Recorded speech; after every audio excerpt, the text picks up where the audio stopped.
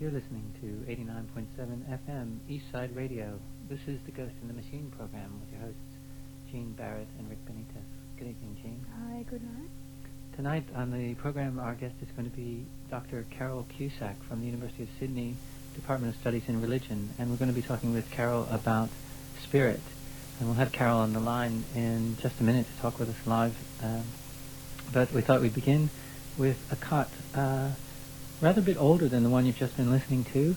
This is from a medieval music writer named Hildegard of Bingen, and this is a song called Columba Aspexit, which is Latin, I think, for and a dove appeared.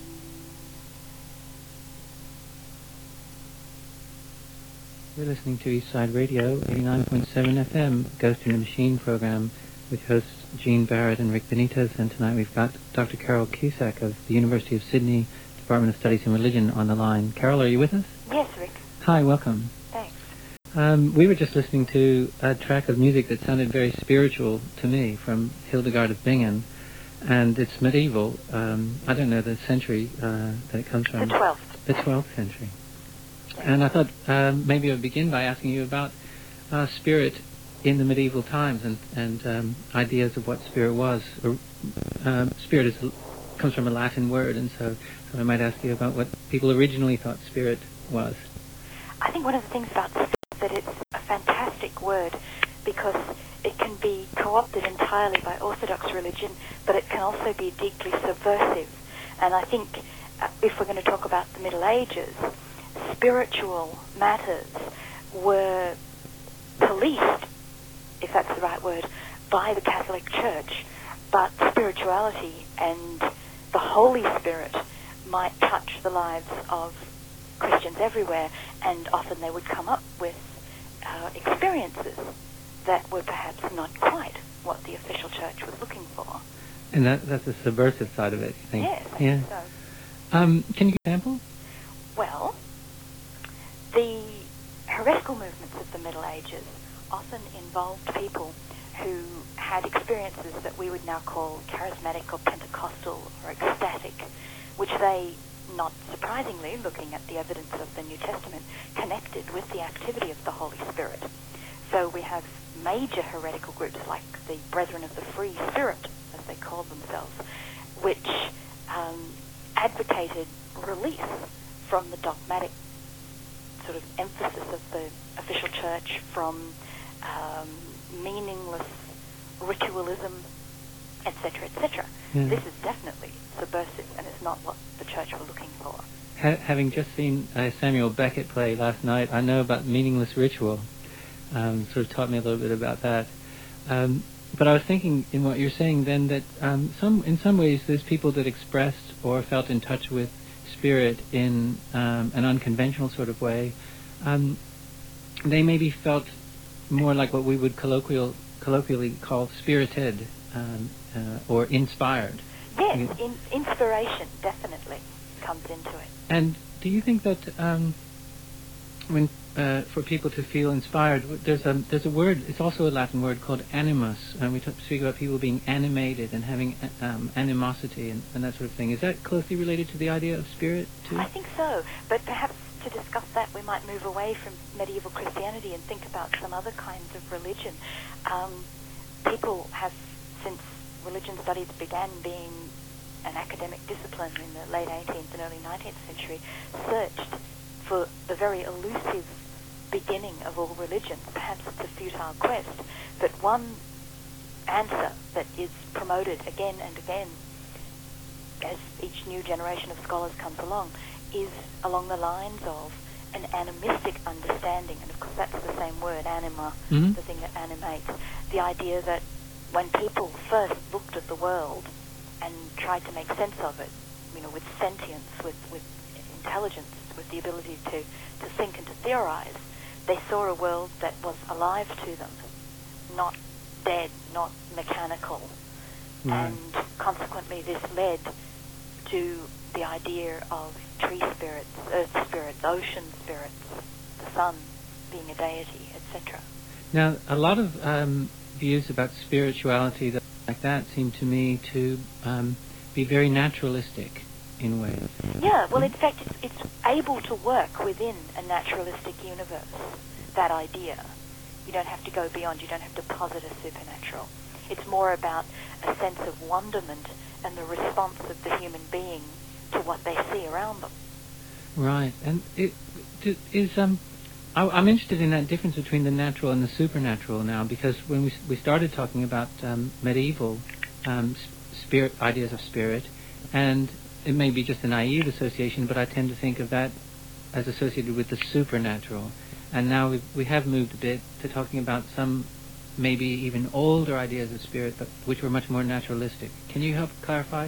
I think you're completely right there. I mean, obviously, medieval Christianity was hugely focused on the idea that this world, the natural, was in some sense inferior, not in the Platonic sense a copy, but it was a product of God's divine power, and the supernatural world where you could actually experience God full on and you wouldn't be confused by all of this natural stuff that could get in the way, was actually real, truly real. And that's one of the reasons why the method, the kind of doctrine of salvation, that you put up with what you endured in this world, you patiently endured sufferings because of the reward in heaven, was so powerful. But I think we have moved on a bit, not just you and I talking, but everybody's thoughts about religion nowadays are a little more complicated. And there would be a lot of people who would advocate that even if there is a supernatural, and it's increasingly difficult to posit that in philosophical terms as well as in theological terms, that there is a concept which is commonly called this worldly transcendence that people talk about now, which is all about experiencing all of those things that used to formerly be pushed into the category of the supernatural, right here and now in your natural life. We've moved a little bit to thinking then about, I like how you brought us up to the present time, and could you say a little bit about what you think is generally happening, say, with academics and intellectuals about the idea of spirit now, and the ways they're studying it, the sort of things they're looking at? Well, I think that there are two probable avenues that are very productive, very powerful in the academic study of religion at the moment. One is the study of what's happened to religion after radical secularization in the West. So the way in which, to use sort of postmodern language, the Christian meta-narrative has lost power. Other people have come to believe in micro-narratives, or to disseminate micro-narratives. So we have multi-faith societies where people say to each other, literally over cups of coffee, so that works for you, well, it doesn't work for me, or I'm a Buddhist and you're a Taoist. How interesting. How can we approach this? So that's the kind of post-secularization melting pot, but not a melting pot to produce a uniformity, one that rejoices in multiplicity and in variety. And in that area, mostly what they'd be talking about is that kind of naturalistic, this worldly transcendence idea about spirit, where people find their hopes and their happiness in this life, and many of those religious perspectives are actually actively skeptical about there being a supernatural or an afterlife existence. The other place that people work, of course, is the Christian reaction to this radical secularization, which is mostly in the area of Pentecostal and charismatic churches, and of course they retain that strongly traditional idea of a supernatural world and the Holy Spirit, God's power acting in this world, as the spirit that people have to get in touch with. You're listening to the Ghost in the Machine program with Jean Barrett and Rick Benitez. We're talking with Dr. Carol Cusack from the University of Sydney. We're going to go to another musical number now. Just spoke a little bit about fundamentalism and maybe tying that in with a bit of mystery. We're going to listen to the Gregorian chant from the monks of Santo Domingo de Silos. And this number is the Lamentation of Jeremiah the prophet.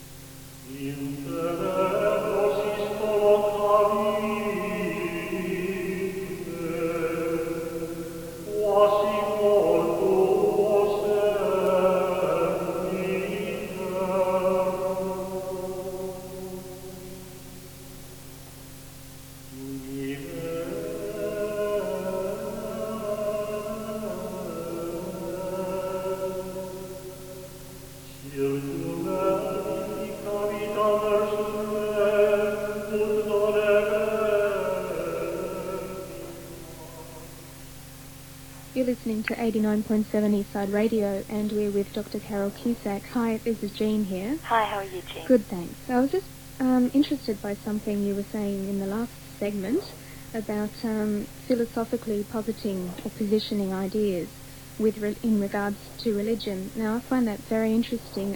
I study philosophy, and I've always found it a bit of an anomaly with religious studies, because philosophy seems to be perhaps chasing after religious experience with a microphone. It's more like the idea of that you have to be a little bit more rational, and maybe we can't quite understand a religious experience, and we have to sort of be on from the outside looking in. Do you agree with that at all?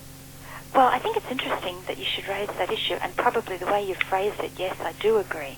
But I think that the whole issue is just so much more complicated nowadays, because when you study religion, of course, you're not necessarily religious, and you don't necessarily have a religious experience. Yeah. When you have a religious experience, it's very interesting how many people do have religious experiences, but they lack in some way the language or the concepts to explain to people what that experience has been all about. Yeah, and how it's worked.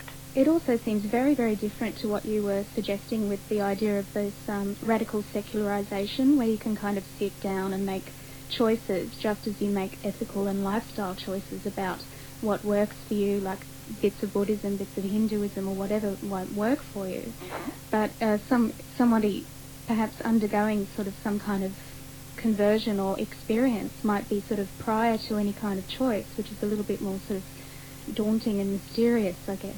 That is a fascinating suggestion, actually, and religious conversion has been one of the things I've worked on for years. I wrote my doctorate on it, and it's my chief interest. How is it that people come to believe certain things? And the issue, I think, with conversion and religious experience is that some people don't convert because of an experience, and I think maybe they're the people who sit down and do what you just said. They think about things. They think, Buddhism is a nice, peaceful religion, non-Western, looks appealing. I know some people doing it. I might go to a meditation class, etc. But people who have radicalized religious experiences, their situation is interesting, because unless it takes place in a really obvious context, like, for example, you're actually at a Christian charismatic meeting and you speak in tongues, or you have some kind of obviously transcendent experience somewhere, usually you need to think about what it means and where you would position it. And I guess, as long ago as the 19th century, William James, the great psychologist of religion, collected people's accounts. If I had a religious experience, or if I had something beyond a religious experience, or something that was different to normal life, what did I do with it? And lots of people didn't necessarily become religious. They kind of thought, oh, that was beautiful and lovely and extraordinary, and I felt different. But they didn't feel the need to commit. Right. So do you think that somehow they managed to integrate something that was strange and foreign and sort of outside of their previous experience into their lives, rather than thinking, okay, now I have to radically change everything that I do, and sort of... Does that make sense? Yes, I think so. I think what you're saying is that the people who have the experience and they say, well, that was beautiful and that did something wonderful for me, but not necessarily am I going to become, you know, a Pentecostal Christian or whatever. They were more open to what I was saying to Rick in the first segment, the idea of wonder, and that there are bigger things in the universe and things that you can put labels to and give explanations to, whether they're rational philosophical explanations like the ones you were talking about, or traditional doctrinal explanations promoted by churches. Some people just go with the flow more. They have experiences and they're happy. They're filled with wonderment when they have the experiences, but they don't need to formalize them. It's that sense of awful in that old-fashioned sense of something that's awe-inspiring. Yes, which is a wonderful idea, really. Something we don't experience enough, I think, nowadays. Yeah, there's also a word that I personally like called transmogrification. It's this idea of being transformed in a way that comes upon you rather than you coming to it with your sort of limited view on things. It's something that really fundamentally changes the way you think about things. It's actually a word that has its origins, doesn't it, in alchemical discourses, where, you know, the idea of base metal being transmuted, transmogrified into gold or some other precious quality. Yeah, so the idea of the sum being more of the parts. Yeah. Yeah. It's a wonderful concept. Yeah, it's very metaphysical in a way, I guess so. And it's very different from philosophical views, which can be sort of very reductionist, I guess, trying to analyse and pull things apart. But I think that it's interesting. I think philosophy is better than that, though, and is kind of nobler than that when it's working at its best. Yeah. And I also think that word you use, metaphysical, it's an interesting one. It implies something beyond the physical, just literally, of course. But it does seem to me that there can be a naturalistic metaphysics as well. Yeah. And I think that's one of the things about the integration of what some 60s psychologists call peak experiences. Abraham Maslow used that term. That means that you're able to exist naturalistically while engaging with a metaphysic, which I think is a great idea. Wow, and do you teach how to do that in your courses?